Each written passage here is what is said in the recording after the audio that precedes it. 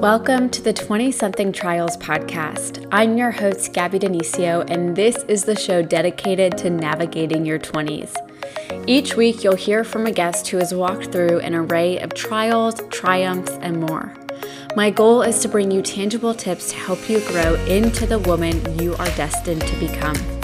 I started this podcast to connect with others, have real conversation about womanhood and career and life, and learn from the incredible, groundbreaking people who I admire, and I know you will too.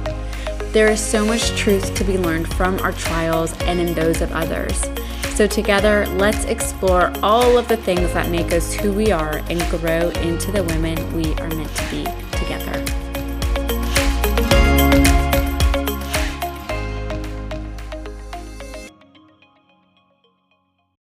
Happy Wednesday, you guys. Welcome back to another episode of 20-something Trials. I am so excited to have Gina Knox with us today. Gina, thank you so much for spending some time with me. Yeah, thank you. I'm so excited. So my question to you, and this is one that, I like it because I feel like sometimes it can stump us, but I think it forces us to think beyond the titles that we assume. So my question to you is, without any titles, who are you? Yeah, that's a really good question. I love it. So I think there's kind of the signifiers, right? Daughter, wife, etc.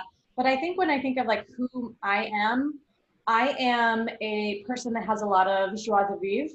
I like consume life in the fullest. And I think one of the ways that shows up is, it's funny because I think in college I started calling myself a woman of a million hobbies because I literally have so many hobbies. Like I do tango dancing, I do scuba diving, pottery, painting, photography. I got really big into in the last year, journaling. I'm thinking what else? There's just so many things. Travel, I used to travel a lot more. But literally almost every hobby I feel like I have tried or I am actively doing. And I go through phases of going really deep and then forgetting about a hobby and moving on. But I think yeah, I'm a woman of a million hobbies and I have a huge lust for life. So I think that's who I am, energetic person. Yeah. I really love that because it's so easy. Like you said, we sometimes hold on to those significant moments, those significant identifiers, and it's really easy to get stuck inside of them. So the reason I love this question is because it allows me and the listeners to know you on a deeper level, even though the bulk of what we're talking about today doesn't have to do with travel and pottery and dancing, but it's still so cool to remember that we are all multifaceted and we're not just in this one box of what we do or who we are. But I am curious, is this something that started when you were a child? Were you that kid who was on 40 different teams?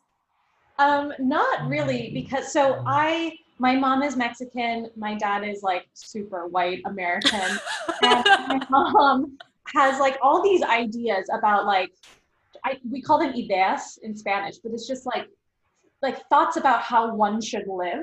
And she was never the type of person to be I'm going to put you in all of the things and I'm going to pay to take you to the best schools and you're going to be in volunteering and have the best college application thing. She was not that kind of mom. Yeah. She was a lot more chill, which I appreciated.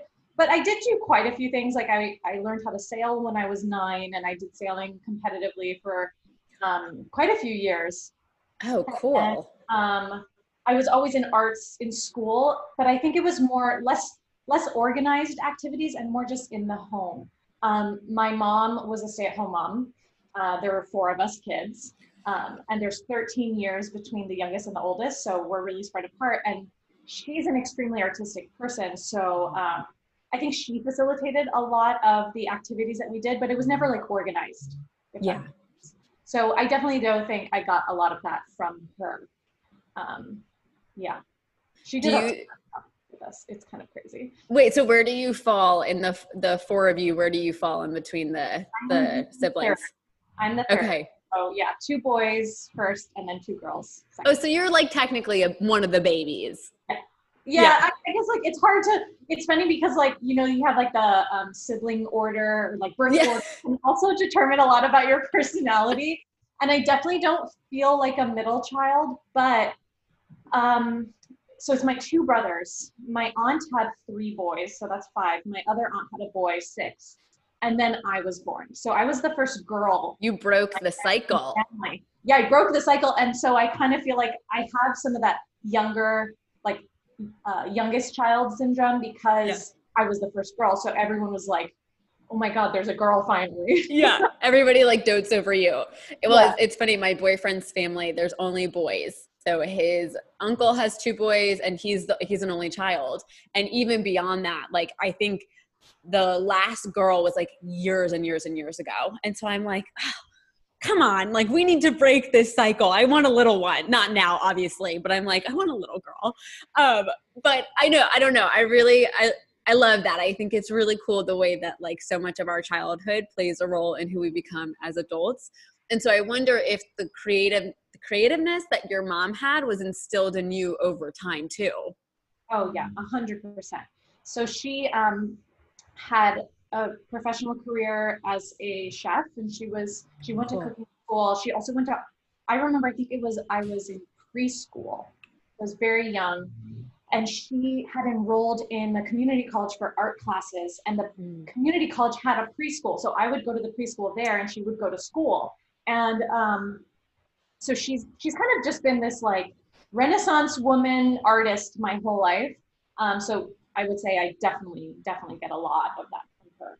And I didn't appreciate it so much when I was younger. I think like she used to make all our Halloween costumes, or if we had I remember distinctly, we had a project in school where everyone got assigned a different style of dwelling of homes when we were learning about cultures around the world. And then we had to create a little, like in a shoebox, like a little shadow box of a home that we got assigned. And I got assigned a teepee.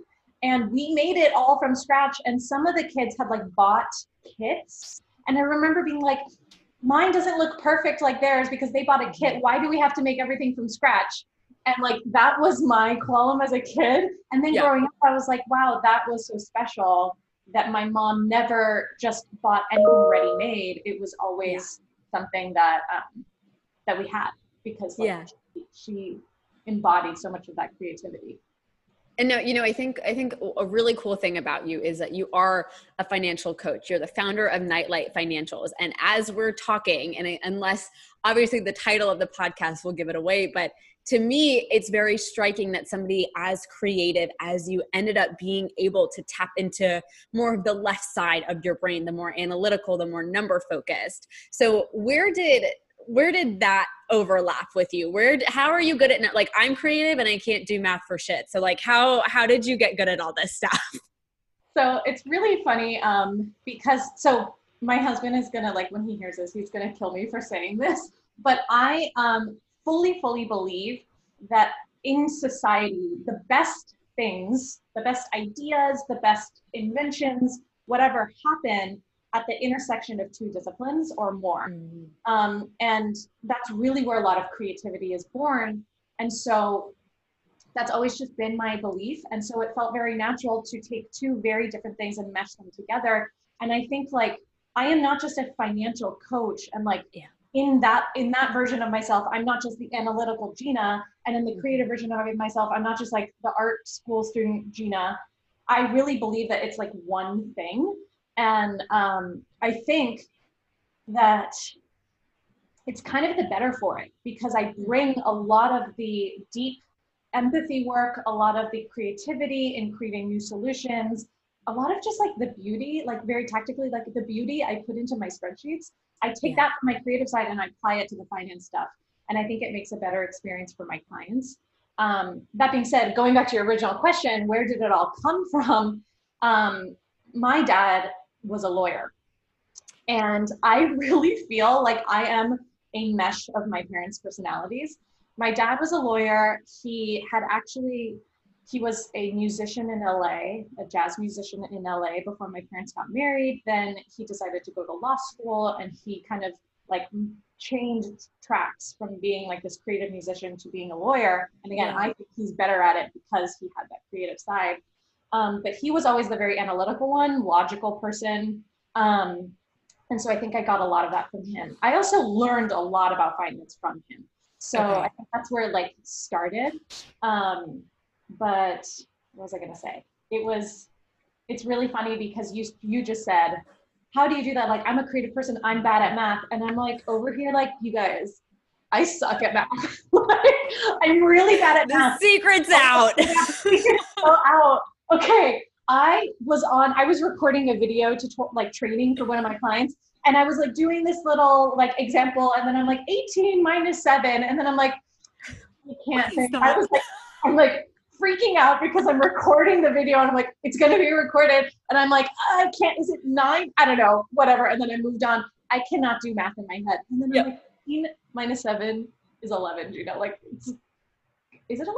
Foxy? I don't know. I don't know. Well, it's so funny. So one of them, I've told you I'm a teacher, and one of the first times I graded something, like it was like a project. So I had a really close coworker, and we actually taught not this class together, but it was like an A-day, B-day. So I had them one day, she had them the next day. So she would always joke with me anytime we had to do math. She was like, don't touch it. Let me handle this.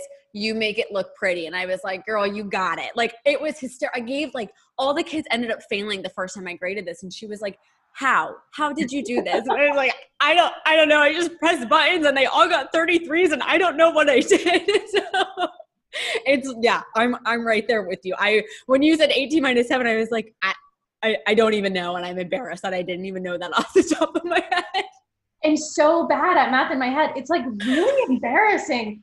My husband works in accounting, and sometimes like when we go out to eat and I'm like, how much do I put as the tip? He goes, Gina, are you kidding me? Like he's baffled by that. But the thing is, I will say I'm really, really bad at, like, I would say arithmetic in my head, but I very much understand how math works. I understand algebra really well. I understand the order of operations. So for me, for example, making spreadsheets is my jam.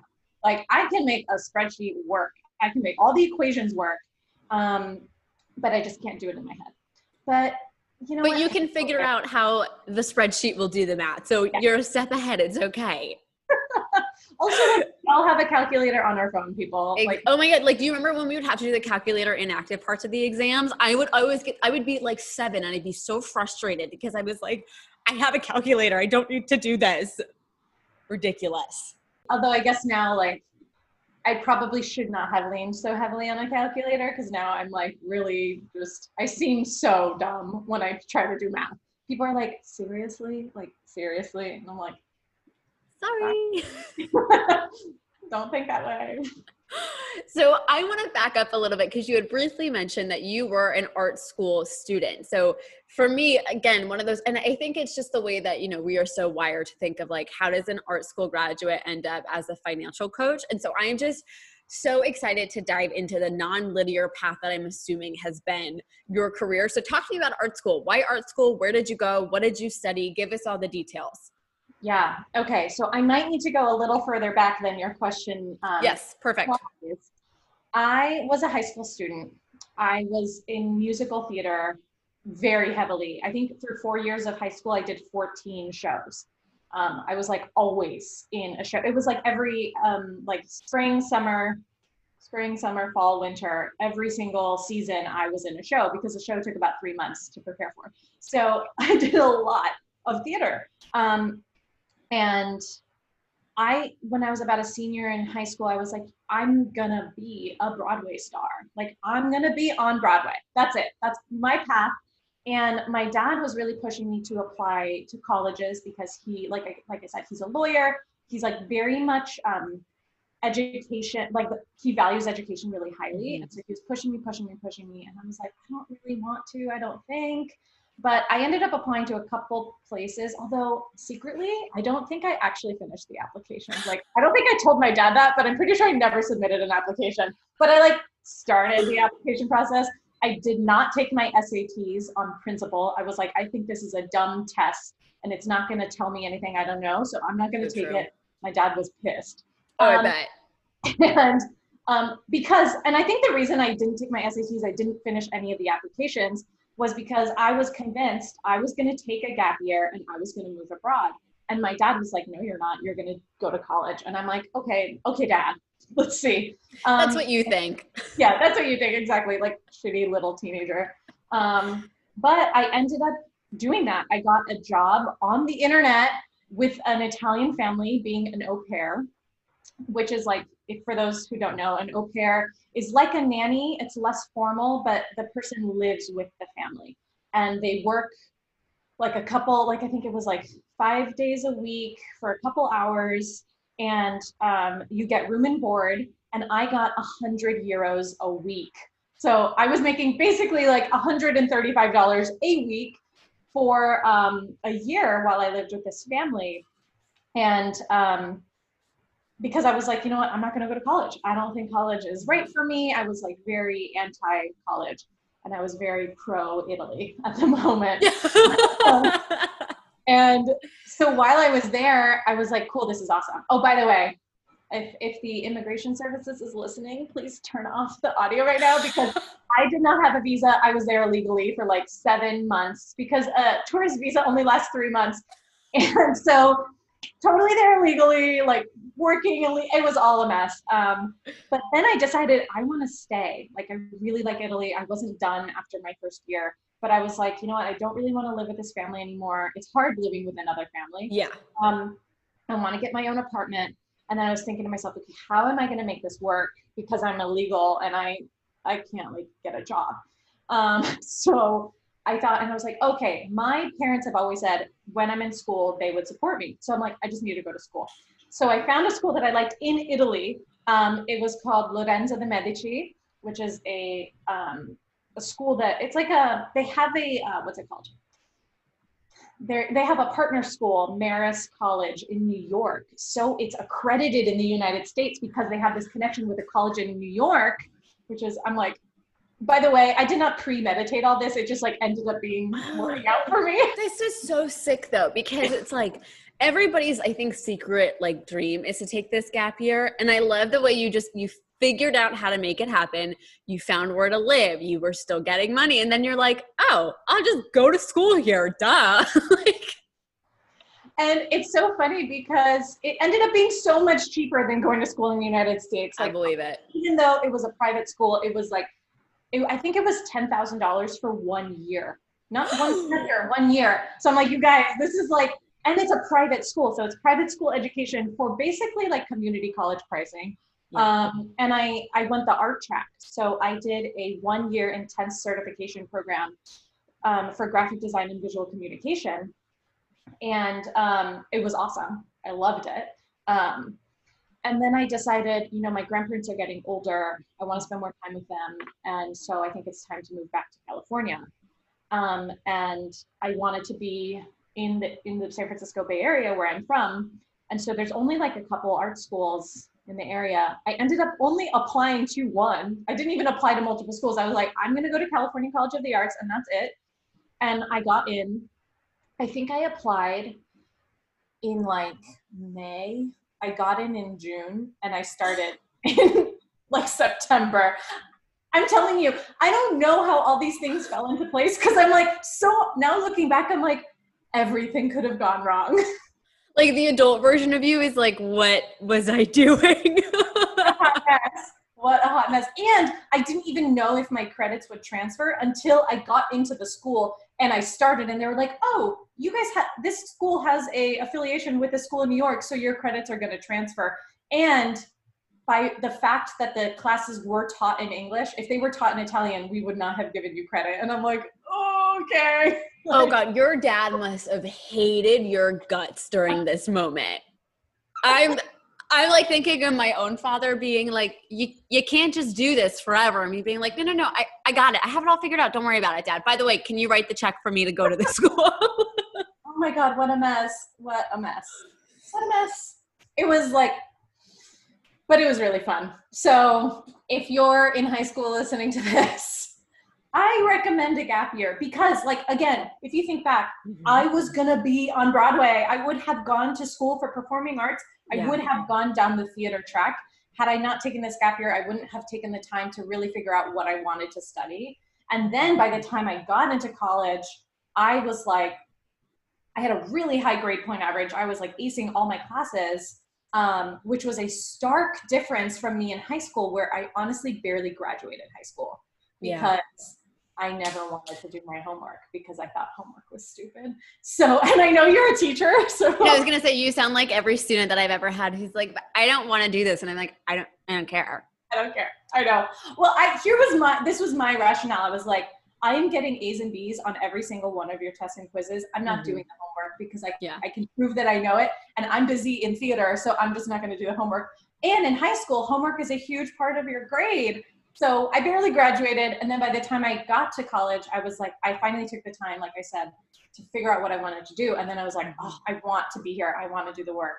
So it was a huge difference between high school me and college me.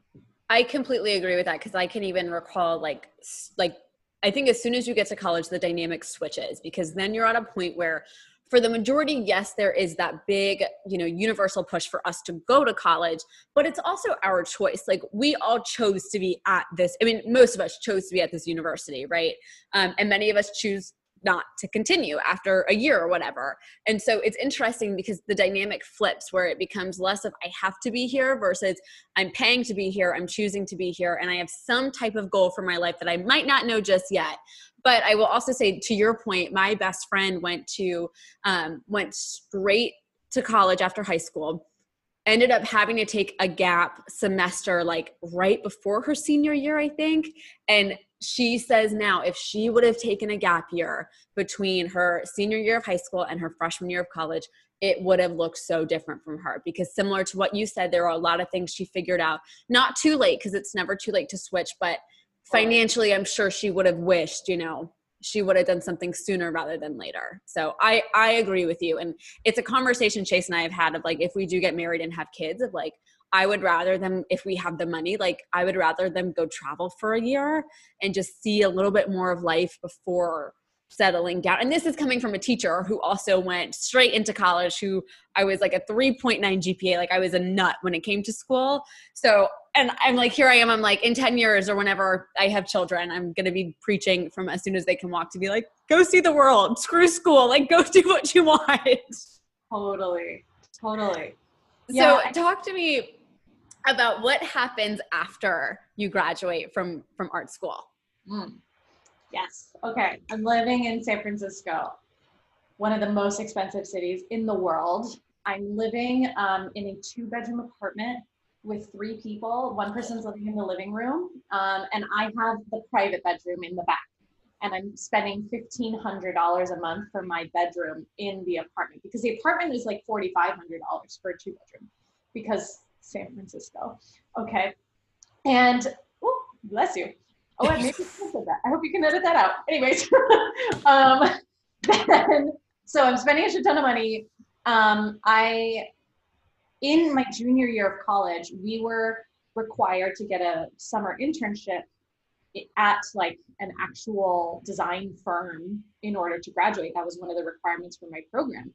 So I got an internship through a teacher at Nokia, which is a really common brand that a lot of people know for their cell phones. But by the time I had gotten there, they had sold off the cell phone division, and it was actually more of a B2B company doing, I didn't know this, but Nokia owns the networks of the internet around the world, which is kind of crazy. Okay. I didn't know that at all. I was working at Nokia as an intern, and I had an awesome boss who basically I was full-time during the summer, and then she was like, can you just stay? And I'm like, yeah, but I have school. And so she was like, it's okay, you can work 2 days a week, and or however your schedule basically allows. So I never really had a set schedule. I just basically would tell them oh, it's spring break, I can work full-time this week. Or I would say, hey, it's finals, I can't even come in this week. And they were just really flexible with me. And I ended up staying for 2 years. So from junior year, all of senior year, I stayed with Nokia. And then all under the guise of, they're gonna offer me a job when this is done. They're gonna bring me on full time. And I graduated in December. I graduated a semester late because of the credit transfer problem from before. And so it's December or January. Everyone is back in the office after the holidays. And I talked to my manager, and she was like, we don't have a position, we don't have the budget, but you can stay on as an intern. About 2 weeks after they told me that, there was another person with the same position as me. She was more senior. She was a contractor. They hired her full time. And so I was like, so you did have the position, you did have the budget, you just decided to hire this other person instead, which it's their prerogative. But I was kind of really like hurt that she just told me flat out they didn't have the budget, instead of saying, we don't have the budget for you right now, for a junior person, which would have been fine. Anyways, that was kind of crushing because I'd spent so much time there, and I was really like, basically I spent that much time there because I was like, I will have this job when I graduate. So when I didn't have the job, I was like, okay, I'm lucky that Obamacare passed because I can stay on my parents' insurance for a little while longer. And I stayed at Nokia as an intern for 6 months while I looked for my next job. And during that exploration, I was really, I don't know why, but I was fixated on working in the financial services. I was like, I want to help make people's lives better by eliminating the stress that finances creates in our lives. And all the while, by the way, like, so that's like professional version of the story. All the while in the background, like I said, I'm spending a shit ton of money on rent. I think I was making like $3,000 a month as an intern, which is really good. Like San Francisco pays well, but I'm also spending $1,500 a month just on rent. So 50% of my income was going to rent, which is not recommended, people, because it's like 50% just for rent. But then I had utilities, internet, my phone, car, gas, insurance, And on top of that, then I was spending a lot of money on groceries because I was like wine and cheese every day, like basically shelling it out. I bought a whole new wardrobe. I was constantly shopping, and like I did the whole like 60 billion steps skincare routine. And I was like, I'm graduated, I have a job. Like I was just like spending all my money. So not the greatest. I luckily I wasn't going into any debt, and like I was still paying off my credit card every month, but I was spending all my money. 100% of my money was free.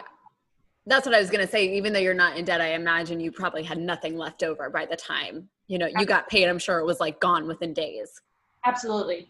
And it's kind of that like, oh, it's payday. Like, yes, I'm going to spend all my money. And then you're like, this is so funny because every single month without fail, when I would get my paycheck, I would put $500 into my savings account. And I'd be like, this month will be different. This month I'm going to save. And then I'd be like, I feel awesome about myself. Good job. Pat myself on the back. And then I would like go about the weeks. And then like, the 31st of the month, my credit card bill would like knock on my door and be like, hey bitch, I'm here. And I'd be like, great. So then I'd go back to my savings account and pull that $500 out and my credit card bill every month. And every month I would tell myself, this month is going to be different. Yeah. But if I didn't change any single behavior, so I don't know why the hell that month would be different. So I was kind of just a hot mess of really just spending 100% of my income. And as a single woman with a disposable income, it's so easy to do that. It's so easy.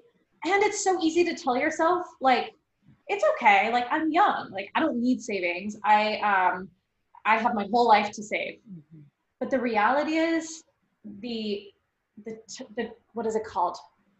The opportunity cost of not saving when you're young is enormous. If you save, like, I'm not going to get the numbers right here, so anyone listening, don't quote me on this, but it's like, if you save $200 a month, let's say, starting at like 22, you could have probably multiple $1 million by the time you retire if you're investing it in investments. Now, if you were to not save any money until like 40 and then you start, in order to end at the same place, you have to save like a couple $1,000 a month. Yeah. So it's just like the opportunity cost of not saving while I was young. I wasn't thinking about that. I was just thinking about like, I'm having fun in my life and I have forever to save later if I want. So yeah, that's kind of where I was at. Going back to the professional version of Gina, I was looking for a job and I approached Intuit, the makers of TurboTax and QuickBooks, because I had used TurboTax for the first time when I filed my taxes. And by the way, this is not plugged by them or sponsored by them, but I went up to them at a job fair and I was like, I want to work for you guys. Hello, my name is Gina. And they were like, who are you? And they were also like, wait, you know about us? because like nobody knows about Intuit apparently. And I'm like, yeah, I'm obsessed. I want to work here. They're going to be like, who is this chick? You're like, no, I just did my taxes. I'm basically a pro. You need to hire me right now. I was like, I love what you guys do. I love that you guys help. Like, you made taxes. I was so afraid of doing my taxes. You made it easy for me. And I was just obsessed. And I was like, I'm going to work here. So I bothered the person at the job fair for a couple weeks. And then he introduced me to someone on the design research team.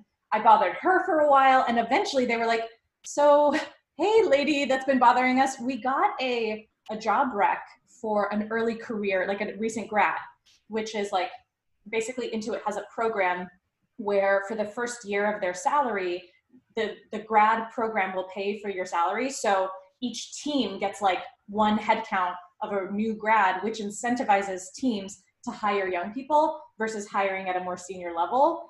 And so I got one of those positions because they were like, they got the position and they immediately thought of me because I was just bugging them for so long. And I started my career at Intuit at QuickBooks as a design researcher, which is very much also like creative design and analytical research. So it's kind of the meshes of those two sides of my brain. And I am still working there, actually. I am still in my 9 to 5 in my design research role. And in the last 3 years since I've been there, I've interviewed over 300 small business owners and accountants, all on their business finance and accounting, because like in my job, I help make QuickBooks better by interviewing people who are using QuickBooks to see what is working, what's not working. So yeah, that's like a very long version of what happened to me after college to where I am today. I think it's so fascinating because you from the get-go, it's like you are a very like, to me, I think the way that you are is so fascinating and so amazing because I very rarely meet somebody who has both of these sides that they can tap into. And so I'm always just so intrigued by that. And part of it I think is like, oh my gosh, I wish I had that, right? It's like that there's so much like admiration that comes with that. You also said something that really stuck with me. It was, well, why am I saving? And I had this same conversation with my dad, probably I feel like we're still in the thick of COVID, but really in the beginning. So I probably April when, the unemployment claims started to skyrocket. And I remember looking at him and I was like, this is why you have savings. Like, this is the rainy day, like on the big, big scale, right? This is why you have a rainy day fund. And because I had the same thing, up until Saturday, like I was living at home, I still saved, but there was always that part of me where I would say to my mom, like, why do I have to do it? Like, I know I need to do this, but like, why? Like, I don't know what I'm saving for. And, she would say, she was like, God forbid something happens with your car. God forbid something happens, your position gets cut. Like, so it was all these, oh my gosh, moments where, at 23, I'm like, that's not going to happen. A pandemic, that's not going to happen. And I've been very lucky to have, kept my job. But it was one of those things where I was like, shit, this is why you put money back, because God forbid something like this happens. And, even on the smaller scale of, something goes wrong with your car or, there's a leak, whatever there may be. Right. And so I had that question, and I feel like it's a big question many of us have is like, well, what am I saving for? Why am I saving? Especially at 23, I was like, I can't see big picture yet. Like, I can still barely see what next week looks like. So, it's hard to think of retirement, Gabby, when it's like this version of me is still trying to make sure she gets to work on time and keeps kids like alive in the classroom. So totally. I have been working through with my one-on-one clients this exact problem of like, it's a motivation problem kind of, and also like I need justification for why I'm going to save, right? And like, God forbid XYZ happen is not that great of a motivation. No. As we know, like humans, especially like humans are very now focused, and we have a hard time doing things that we know is good for us, but won't show the benefits in the future, like exercising. It's really like hard to convince like your brain sometimes, your psychology. So what I actually teach my clients is we are not saving to save. We are saving to spend. And when you save to spend, it's a lot more exciting because, and I don't care what you spend it on. I don't care what you're saving to spend on. And I'm never going to judge you for that. But I really push all my clients to be extremely, extremely specific about what they're saving to spend on. And the only two, not alternatives, the only two exceptions to that is I force my clients to have an emergency fund of at least 3 months. And that is very much like you're saving to save, but once you have that chunk, then you don't have to like save it anymore. Then you can move on. And then retirement, which is also saving to spend though, because it's one of the most expensive things that you will ever purchase for yourself in your entire life is a retirement. So, so yeah, I'm always pushing people like, don't just tell me you want to save more money. Why? And I kind of break it down into 3 categories. It's what do I want to have? So I want to buy a house. I want to buy a car. I want to buy a new wardrobe. What do you want to do? I want to travel every year, or I want to take a year off and start my startup. I want to start a business. You know, it could be whatever. I want to create my artist studio in my backyard. What do you want to do? Well, that's have. Anyways, you get it. And then what do you want to be? That one's the most elusive one, but like I always start with one day I want to be retired. Like, let's be honest. Like, I love what I do, but I want to be retired one day. And the reality is sometimes it's not your decision whether you keep working or not. That's a lot of young people say like, oh, I never want to retire. And I'm like, that's okay, but you may not have that option. My father was diagnosed with cancer when I was young, and he did really well for a really long time. But eventually he was forced to retire because his illness took over. That was not his choice. He would have kept working. Luckily, he had saved for retirement. So it's not always your choice. But also, like, I think we all want to live it up one day and like be on the beach with a margarita. I want to do that when I'm 50. I don't want to wait until I'm 80. But yeah, saving to spend is really, really my mantra for people, because yeah, I've had so many people come to me and just be like, I want to save more money. And I'm like, well, why haven't you saved in the past? And they're like, well, I always found it hard. And I'm like, well, you need to be specific about what you want. And by the way, if you have the money, that goal can change. The money you have, and you can decide, oh, I don't actually want to travel every year. Actually, I want to start a charitable organization. The money can be used for different things. But in order to save, I really recommend naming what is the thing that you want. Yeah. And I think it's incredibly important to get specific, because then you're like me, and I'm sure many of your other clients who are like, I don't know why. I know I'm supposed to be doing this. The world tells me I need to have this put back, but it's hard for me to not see, like tangibly, I can see, right, the amount of money in my savings.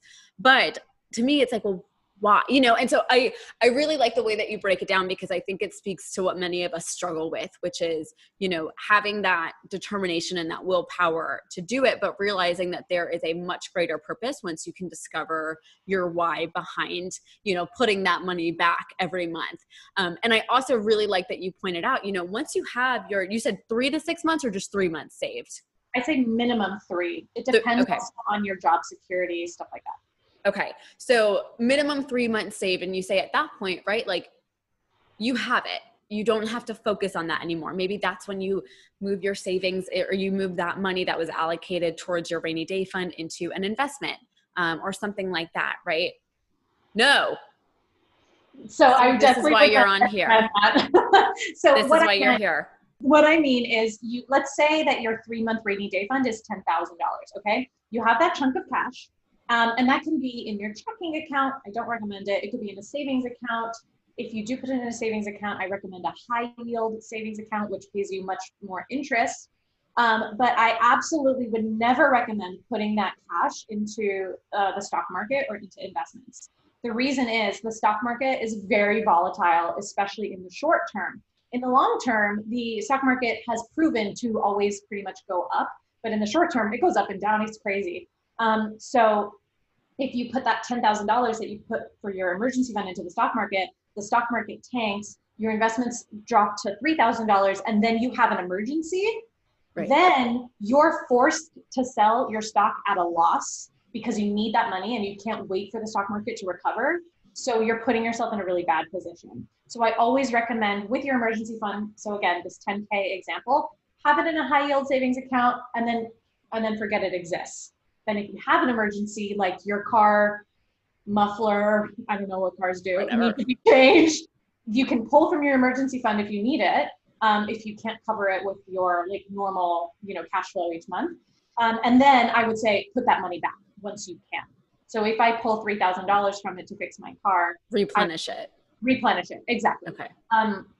But really, the emergency fund is great too if you lose your job, because it helps you not like go into freak out mode. And then okay, I have 3 months of my expenses covered for sure, and I can spend my time like finding the right next job for me, without like defaulting on all my loans, without getting evicted, without all that stuff. So that's what it's really for, which is why I always recommend having it pretty much in cash.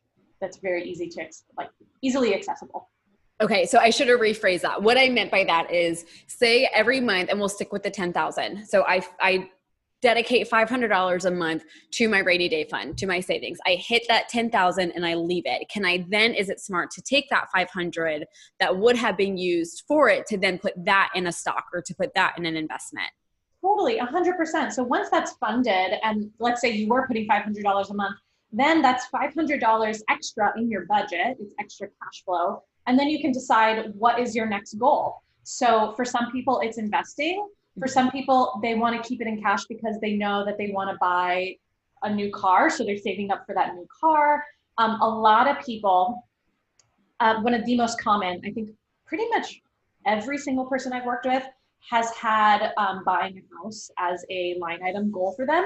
So it starts going towards the down payment fund, but it can also go into retirement accounts. It can go into investments.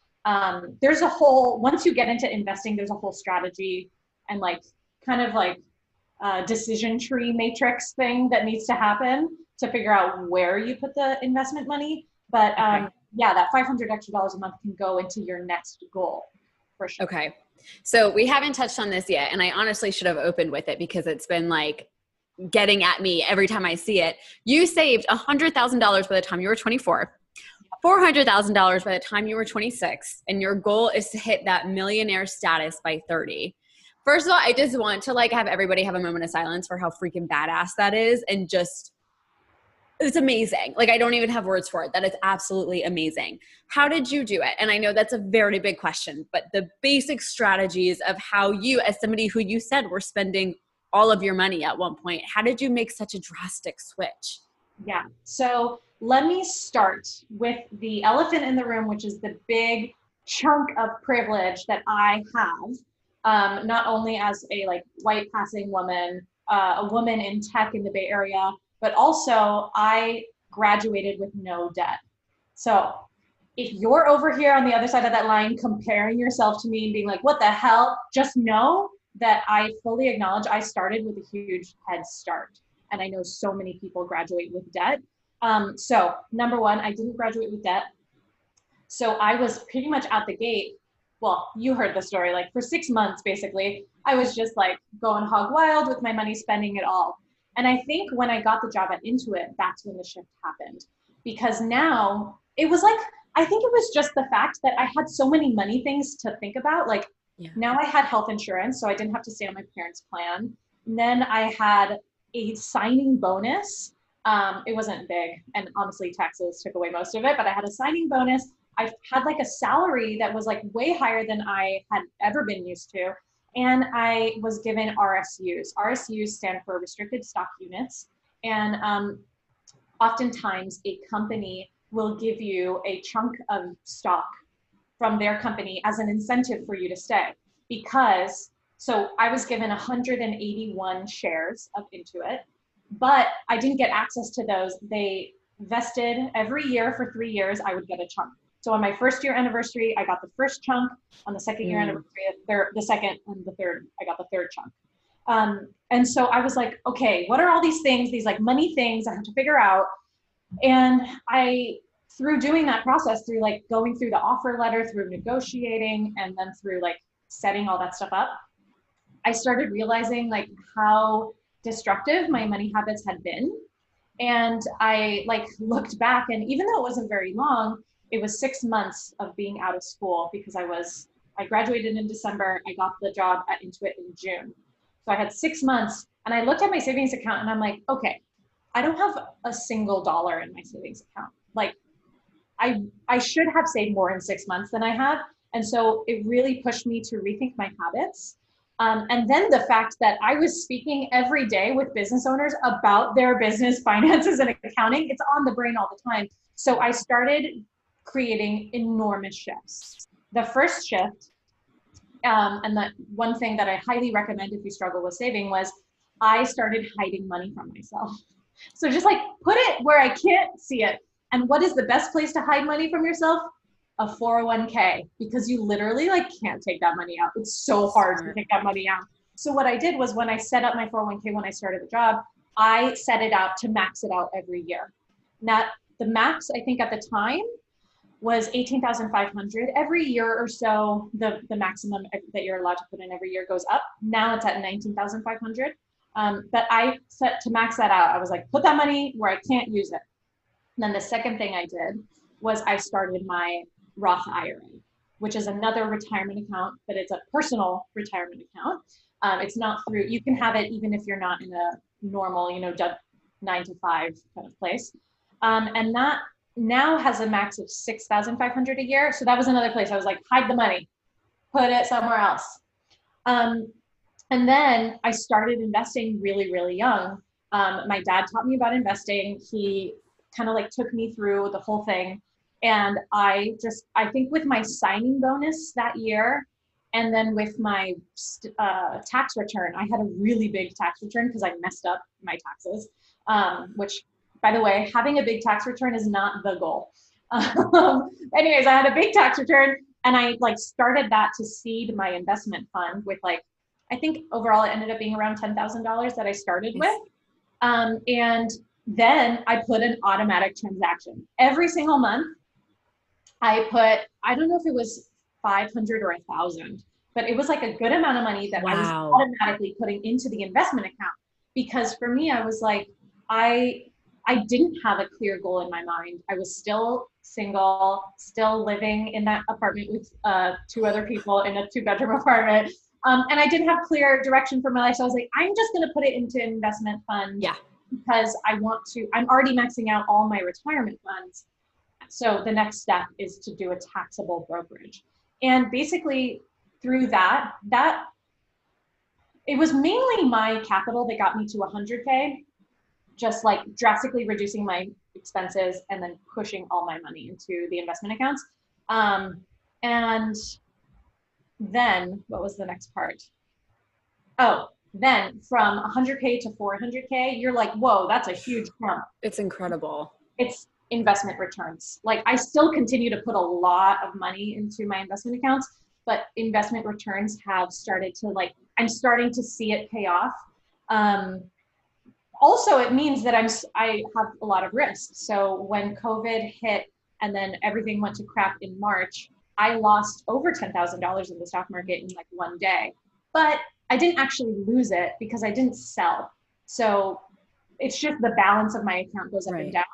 But yeah, that's kind of the story. And I just got really frugal. Oh, and then another piece of privilege that came into play.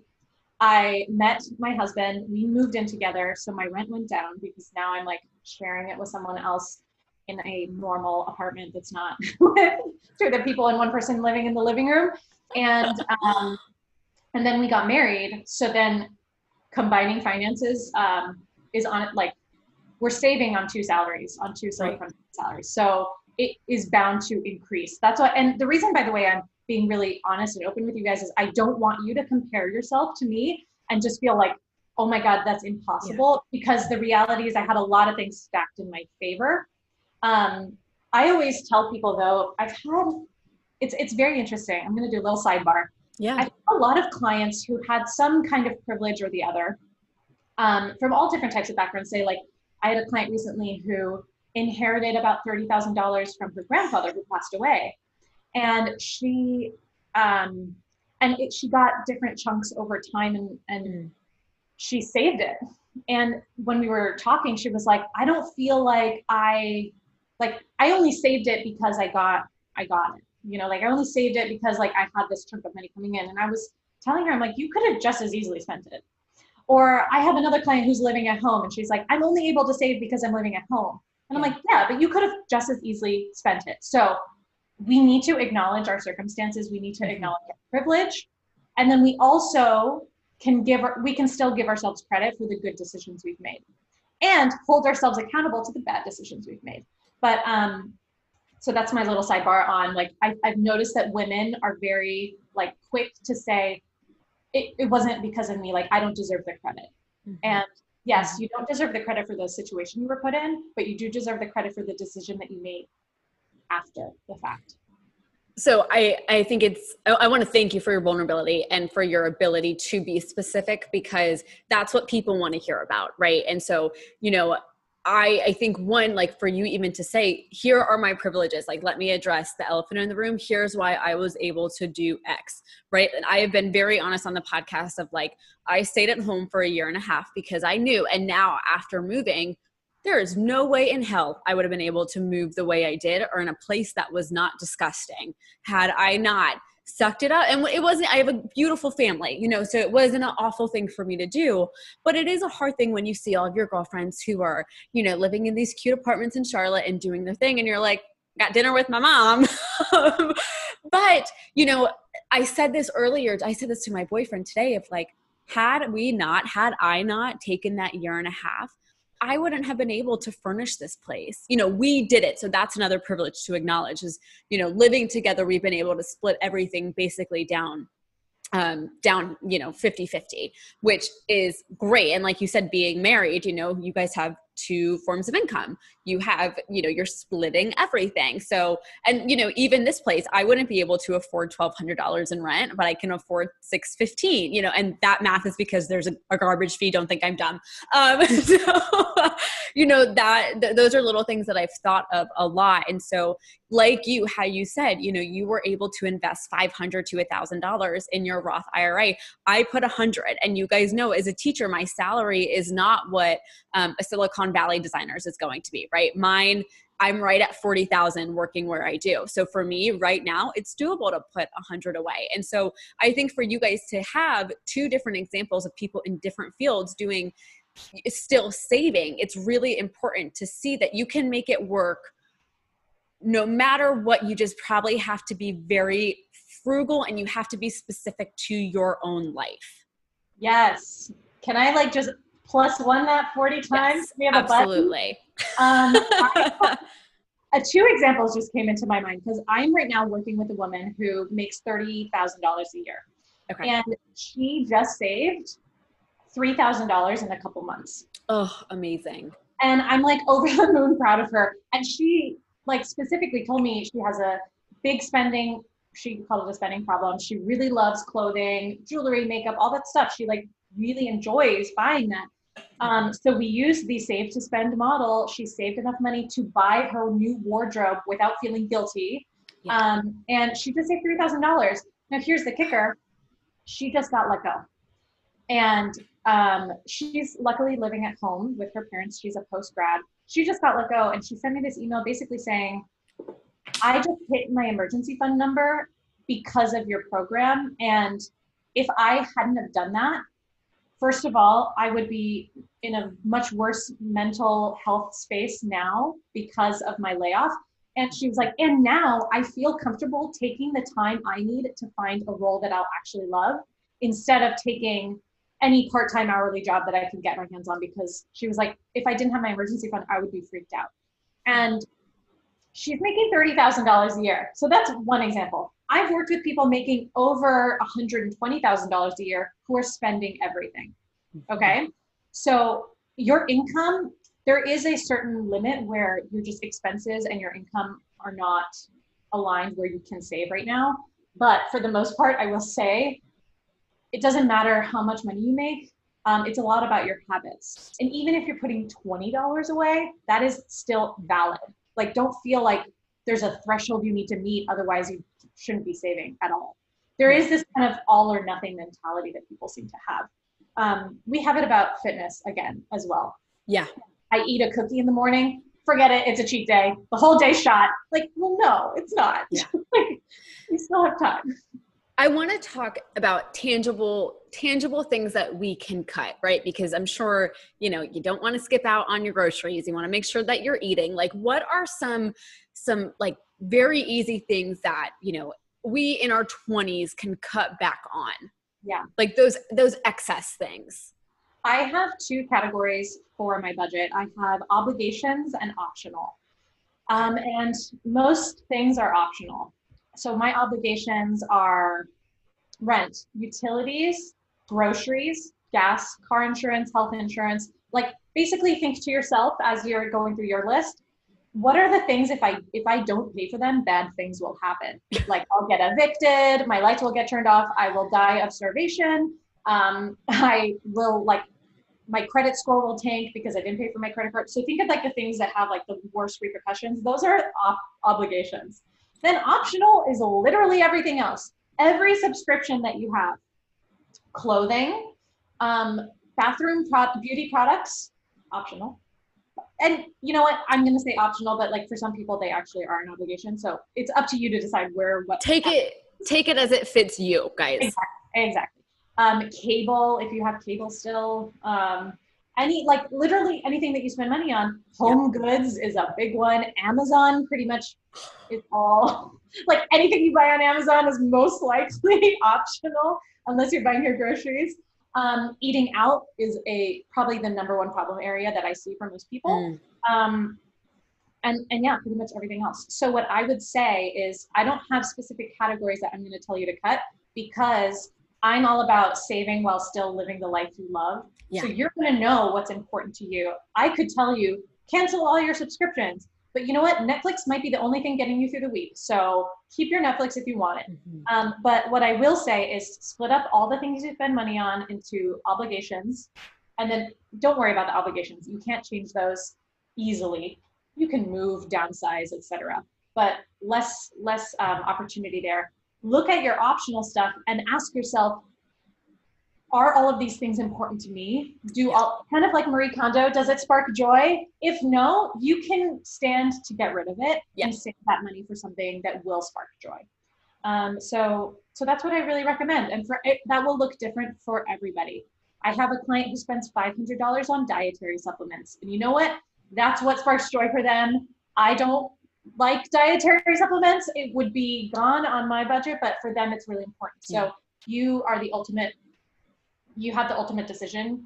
But I recommend that you actually don't give yourself, it's very easy to give yourself an out and be like, well, it's really important, even if it's kind of not. So be strict with yourself, but go through that process and you'll find what you cut. So I went through something very similar this past week. Last Tuesday, I got a notification on my phone from my bank that money was being withdrawn, and they thought it was fraudulent activity. It was. So it was awful. They took $2,000 from my savings to my checking and then made a phone call transfer. Western Union took 150 of it. So I was like, oh my God, thank you so much for leaving me some of it, you assholes. So anyway, so I was in, of course, panic mode a little bit because this had never happened to me before. And it was I don't know. I felt the need, I needed to take care of it now, obviously. Right. So I get on the phone and, we have to shut down my accounts. We cancel my cards, etc. So one of the first things I did once I got off the phone and we had, gotten all the investigation stuff started was I needed to make a list of the things I would need to update my card information with, which also I'm kind of skeptical of that now because I don't know if I'm really going to keep my card on file on any website, because I think the woman I spoke to thinks that's how it happened. So be wary. And I was also in the process of, I was buying stuff online because of COVID for the apartment. So I was shopping at places like West Elm and, I don't really shop at Walmart. So I was buying stuff from Walmart so it was all these places that I had never really used before. But anyway, so I'm a little bit weary to go to put my card in. But anyway, so I was all right, I need to look at my subscriptions. I'm looking at the list right now. It's on my laptop. And I was you need to check yourself. This is ridiculous. And so for me, it was a forced audit where I had to look at it because that card doesn't exist anymore. But I was wow, this adds up, homegirl. This is not a good thing that you're doing. And especially now that I'm not on my own, but I'm not living at home anymore, I need to be more conscious of these things. And so I'm trying to look at the positive and, I will get that money back. So I'm hoping that I can see this as like, it was an opportunity for me to like reflect on how I'm spending. But so I have a lot of things that I need to be canceling because a lot of them are optional and I don't really use them. So, I mean, it was quite a wake up call for me. One that I didn't love to have, but one that I needed to have. Yeah. And I am like, it's so funny because as you were talking to that, I'm like thinking about my subscriptions. Man, they get you. They're like so smart at marketing. But I'm already thinking I need to write it down. I have one subscription that I've been needing to cancel for like 6 months, probably. Mm-hmm. It's a fitness app, and I put it into the, like that, Apple Store or whatever, and it's been running, and it's like $20 a month, and then I don't use it. And I say with fitness too, it's hard because you're like, I'm gonna be good, whatever the hell that means. And so it's kind of like these funny reminders too when you see it on your credit card. You're like, shit, I forgot to cancel it. Yep. I was getting mad at the Y for charging me during COVID. And I was like, it's not their fault. It's you. Call and cancel. And I didn't call and cancel. And every time that $43 got taken, I was like, crap, I didn't do it again. And my boyfriend and I we were going back and forth, and we were like, crap, we got charged again. It's like, it's our fault. We're the idiots in this case. It's not the Y.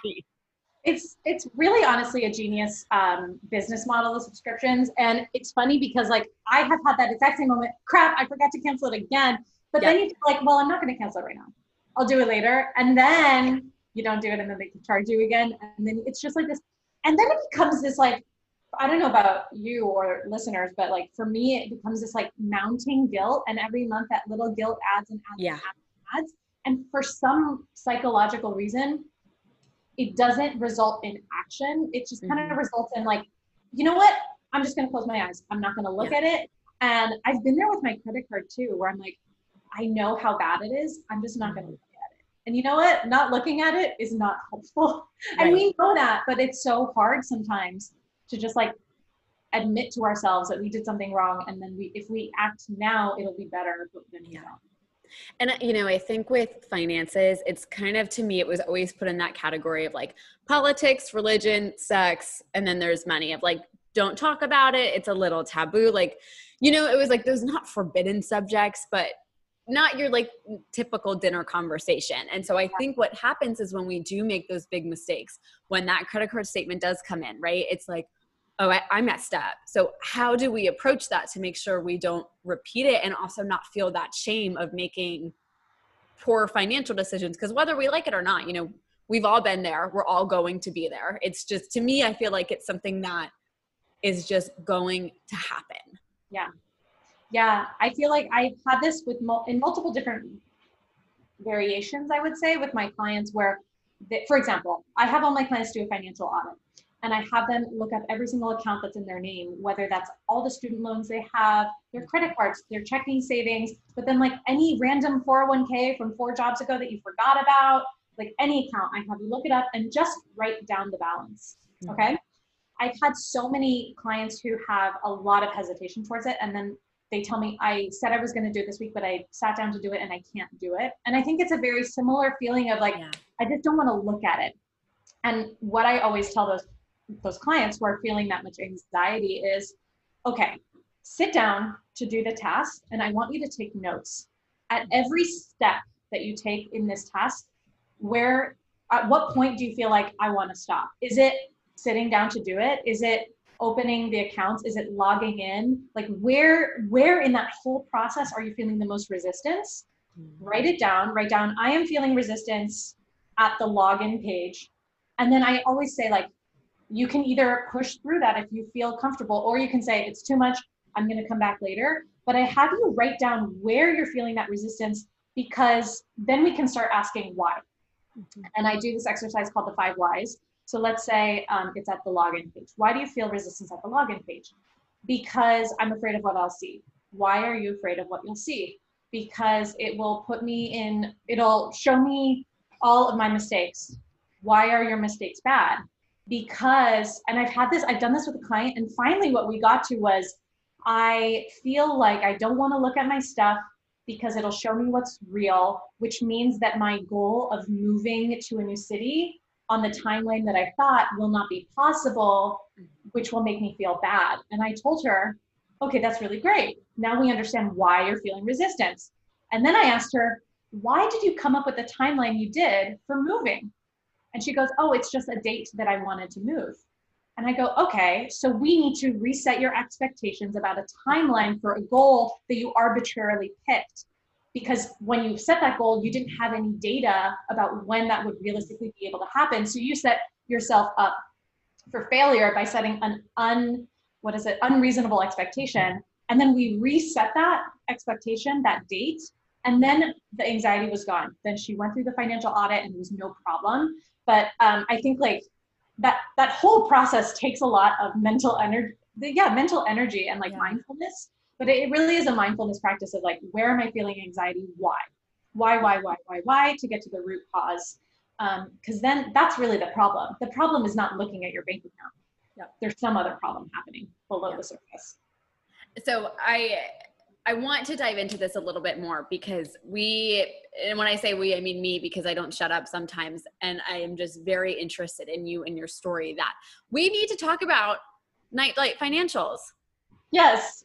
Tell me all about it, because you're saying my services. People are probably like, what's she talking about? So talk to us about that. Where did it come from? Why the name? Give us the details.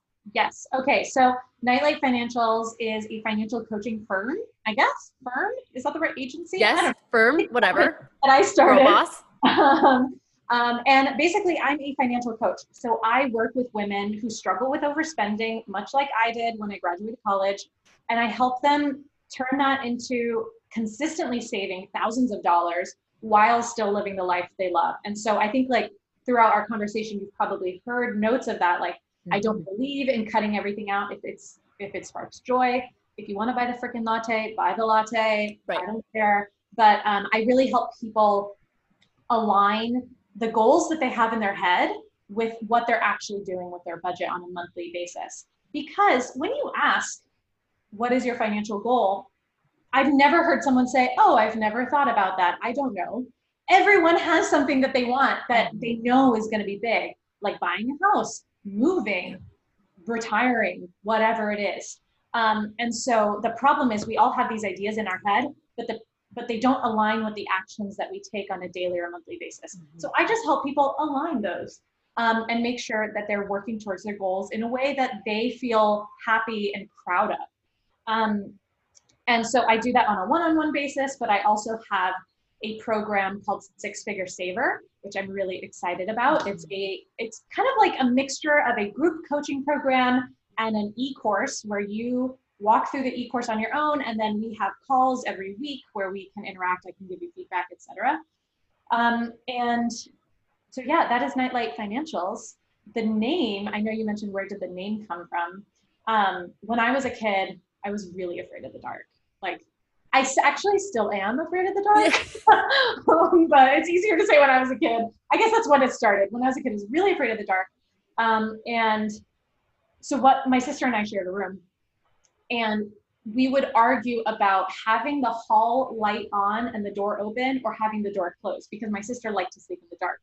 So finally, my mom got me a nightlight, like many kids, and it helped me sleep better at night. And when I was thinking about finances, I know like we're talking about this like idea of I'm scared to look at my accounts. I'm afraid to log in. I'm afraid to like be, face to face with the reality of my money.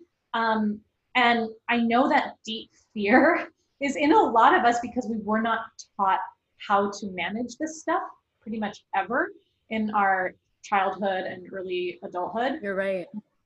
So I kind of thought of that metaphor. I loved that metaphor of I will be your nightlight. I'll hold your hand in the dark.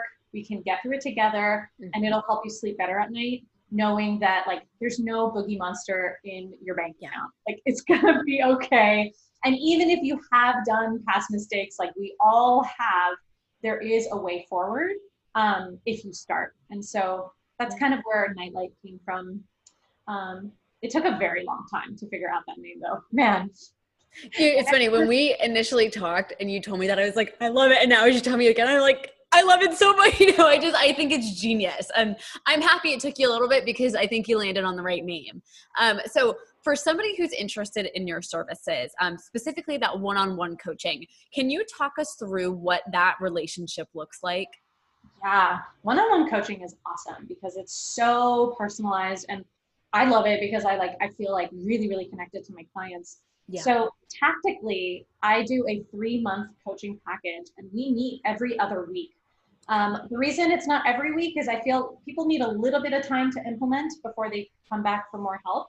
So we meet every other week, but you also have access to me on Marco Polo, which is an app where you send videos back and forth.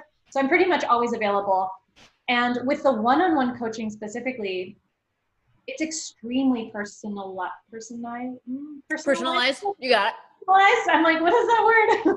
It's extremely personalized because basically I take your goals and then we figure out what it is that we need to work through. So for some people, we need to work through investing strategy. For some people, we just need to start at zero and create the first budget and go through the process of budgeting. For some people, it's really about that more money mindset, emotional response that we need to work through. So with one-on-one coaching, we really figure out, for the first couple sessions, we figure out what do we need to work on. And then the last, couple months, we tackle that really head on.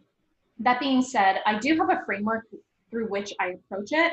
It's called, and I coined it, I'm super excited about it. It's called the Wealthy by Design system. And Wealthy by Design because I'm a designer. And so it's all around designing your wealth. So it's kind of like the outcome will be your wealth, whatever that means to you, but it's by design because we have worked and crafted it together. And so kind of the basic steps are defining your goal. Remember the save to spend thing? Define those big chunks, break them down, and then we get into okay, what are the things that you specifically need to work on to make those goals happen? And that's where the different strategies come into play. But at the end of it, we have created an entire financial strategy that is tailored to your psychology, to your tendencies, to your income, to your expenses, to your life, basically. Yeah. Gosh, that's amazing. And I imagine that this came out of a need. So what led you to create this? Yeah. So back in the days when I was just starting into it, I had a lot of girlfriends and we had heard a study, I think it was from Bank of America randomly, that they had done on the differences in the genders and how they approach finances. And the study showed that women are statistically much better at saving and budgeting, and that men are much worse at that. But then the conclusion was men's net worth ends up being higher at the end of their lives because men are more risk adverse and are more likely to start investing young. And we were like, what? Hell no. So we started a group of us women where we were going to talk about investing, saving, budgeting. And we're also going to talk, about because we're all working at the same company, we're going to talk about those RSUs, the bonuses, all the different stuff and what we were going to invest in. So we started a wine night on Wednesdays where we would talk about all this stuff.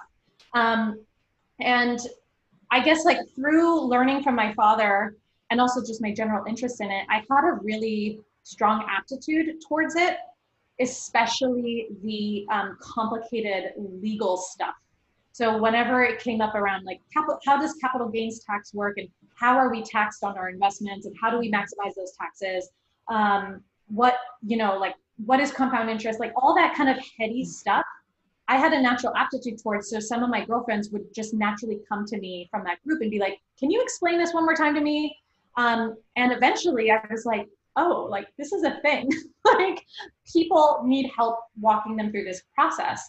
And one of my best friends, Isabel Rogner, she was my cheerleader and she's like, Gina, I think you should do this coaching thing. So I started coaching her. She was my first client. And we would meet on a bi-weekly basis and we would talk about her budget. We would talk about her investments. We talked about budgeting for her upcoming trips. And her big goal was, I want to quit my job for 12 months and start my startup. And I want to be able to support myself for 12 months. So she through the coaching, She ended up saving over $50,000. And then I was like, Isabel, you're ready. Like, you can quit your job. You can start your startup if you want. And she goes, you know what? I actually don't think I want to quit my job anymore. I think I want, and then she has a couple different ideas, to buy a house or go get her MBA without any debt because she saved up all the money. Yep. But it's funny how when we save the money, like our goals do change. But anyways, that's kind of how it started. And I immediately was like, I love this. It's like, this is me, because it combines this, like, that kind of the 5 whys thing. It combines, that is from design thinking. That's a design thinking exercise. Yeah. So I get to combine all this design thinking and innovation methodologies that I learned in Silicon Valley with my natural aptitude and just general nerdiness around finances to help someone. And the reason I'm so passionate about it is because I am not in love with the examples of quote unquote financial gurus that I have seen in like the media. There is a lot of shaming that is done. A lot of like, you suck, you're broke, you're in debt, you need to change, you need to do this. And also, like, even if it's not that aggressive, there's like very prescriptive advice, like, you need to invest in a Roth IRA and a 401k and da da da da. And I'm like, whoa, you don't know these people's lives. Right. And so I think that that's why I always say, I'm not here to tell you what to do with your money. I'm here to help you align with your goals, because people know what they need. They just don't necessarily know how to get there. So that's where I really doubled down on my coaching practice, because I was like, I don't want this super shaming, like terrible, it doesn't help with the money mindset if someone is yelling at you that you suck at money. And I wanted to change that narrative in my little small corner of the world. So that's kind of why it started. Oh, that's so beautiful. And so now we have a segment on the podcast called Truth and Trial. Okay. So my question to you is, what has been the greatest trial in your career so far? And then the follow up to that is just, what did it teach you? Oh my gosh. Okay. So I will take this from because I feel like Nightlight Financials is still quite young. We just celebrated the 1st anniversary. Congratulations. I feel like I haven't been working at it long enough to feel the big trial yet. I'm sure it's coming. Like, I'm waiting for it. But what I will say is, in my professional career, when I joined into it, I joined a very specific group within the company that was just so motivating to me. I had amazing managers. I had phenomenal teammates. I felt so lucky because everyone I worked with, I respected, and like, I thought was super smart, and I thought we were doing amazing work. So I was like on cloud 9. And we had a couple org changes happen. And for about, I don't know, over a year, I never had a manager for more than 3 months. So in about like the 2 years time, I think I've had like 8 different managers. Wow. Which means I've never had someone that's been able to guide me properly, especially as an early career, right? I've never had someone that was guiding me properly. The way promotions work in corporate America pretty much is, your manager needs to put you up for promotion. And especially the promotion process at Intuit is very formalized. So I have not been able to be promoted in the last 3 years. And I feel like there's obviously always stuff that I can work on to be a better version of myself. But I also feel like it's been really tough because I've never had, in the last couple of years, I haven't had a manager for over 3 months. And so it feels like I don't have that champion. And it was definitely tough.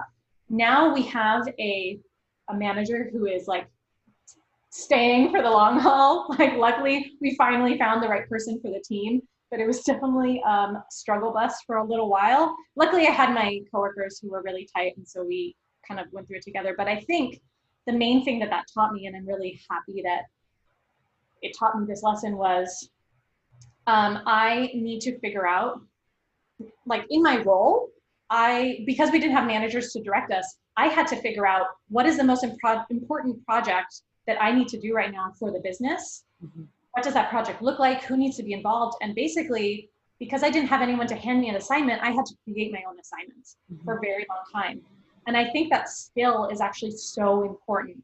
Figuring out what is the most important thing that I need to be working on right now.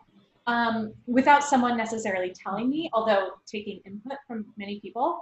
And now I use that in my business every day, because as a business owner, no one's going to tell you what's important. Right. You need to figure out what's the most important task I need to do right now. So I will say that it was definitely a blessing in disguise. Yeah. Because that skill it's kind of like a soft skill, I would say. It's not a hard skill. And I don't think that there's a clear path to teach someone how to do that, but I think it's so vitally important. And unfortunately, I think like through our education system, and I know you're a teacher, but through our education system, we have been told from the time we were in kindergarten what room to be in for how long, what we would be doing in that room, what are the criteria for success in that room. Yeah. And then we get put into adulthood and they say, go figure out what is right. And we're like, whoa. So I think that going through that process with having like these influx of different managers really taught me how to figure out what's important. And it's a skill, I imagine, too, is not something that you're like, today I'm going to work on this. It's you're almost thrown into it, and then you learn how to make it work. And I agree with you wholeheartedly. I think there are many, many ways that our education system fails our kids because, you know, one of my girlfriends and I talk about it in terms of like, we didn't really know how to do our taxes. We didn't really know how to budget. We didn't know how to do a lot of these things that would have been nice to know post-grad. And so I don't take any offense to that. If anything, even in English class, I try to make sure that we like do real life things because, you know, I've got high schoolers, like they're going to be out on their own soon. So no, I'm with you. And I think for you, like to me, this is just a full circle moment for you of, you know, you were able, I'm sure what was incredibly frustrating ended up being one of your greatest strengths now as you start this new venture as a businesswoman, right? Totally, 100%. So it has been, I mean, truly, it's been such an honor to be able to sit and talk with you. And I feel like I've learned so much from you because everything that is in your wheelhouse is not in mine. So it's just been really great to learn and understand more about this world, but also to take comfort in knowing that there are people like you out there who are championing people like me who don't really know much about this stuff just yet. So where can people find you? Where can they hang out with you? Where can they hire you? Give us all the goods. Okay, so I hang out on Instagram the most. It's my social media of choice. So my handle is just my name at Gina Knox. And I also update my blog semi-regularly, which is at nightlightfinancials.com. But I would say, like, if you need help with your finances, if you just need some free resources, check out my Instagram and then just DM me. Like, I am open book. If you have specific questions, if you need help, DM me. I'm always on the DMs. And like I mentioned a bit ago, I am launching my new program, Six Figure Saver, which is that e-course program. Awesome. Thank you so much, Gina. Again, really appreciate you coming on the show. And you guys, I hope you, like me, got so much out from this. And don't just stop hanging out with Gina here. You know where to find her, but we will see you next week. Thank you so much for being here.